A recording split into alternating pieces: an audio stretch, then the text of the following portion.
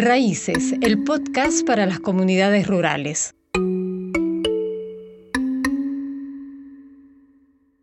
Nos encontramos en el estado de Coahuila, al norte de México, una zona cuya economía depende principalmente de la producción de especies como la candelilla, la lechuguilla y el orégano.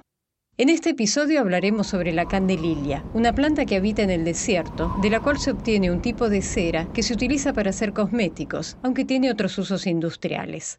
Isidra, habitante de la zona, de 60 años, nos comparte su percepción sobre esta actividad. Pues sí, se ha puesto muy duro esto de la candelilla, ahorita que está muy seco, más antes era lo que se dedicaba la gente.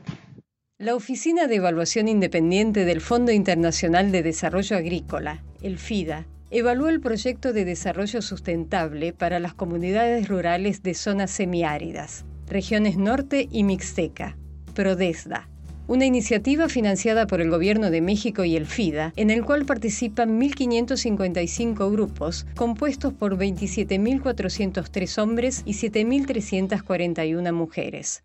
Raíces también habló con Sandra, quien luego de trabajar en la ciudad, enviudar y sacar a sus hijos adelante, decidió trasladarse a Coahuila. Desde su llegada al campo, ella se dedica a la candelilla, un trabajo que le ha permitido ganar su propio dinero y contribuir con los ingresos de su nuevo hogar. Así nos cuenta. Es que busca la tranquilidad y busca estar tranquilo de tanta contaminación de allá de la ciudad. Eso me enseñó a la candelilla. Se les hace raro que una mujer trabaje en la candelilla, pero pues aquí ya estamos acostumbrados así.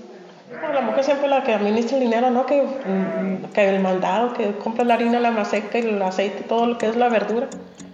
Pues uno administra la casa.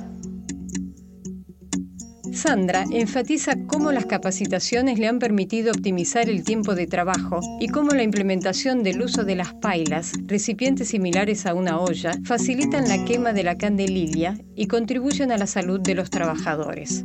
Las pailas nuevas, pues sí ha cambiado para no ya están acarreando uno la hierba mojada porque se lastima uno de la espalda, de la cintura y de los pulmones.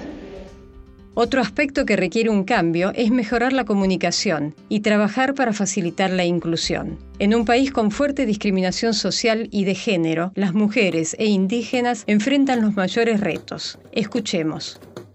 Es que aquí debe ser una comunidad diferente, hombre. Que toda la gente esté de acuerdo, para que entre mujeres y hombres, para que cambie la comunidad. Y que todos estén de acuerdo que también la mujer debe de participar. Debe ser todos juntos, todos parejos. A lo que agrega Isidra. No, pues que ojalá y salgan proyectos, ¿verdad? Para que sigan adelante, pues la gente que no quiere salir, pues que para echarle ganas aquí. Raíces se despide de ustedes desde Coahuila, México. Los esperamos el mes próximo desde otro país con un nuevo proyecto evaluado por la Oficina de Evaluación Independiente del FIDA. Gracias por su atención y hasta la próxima.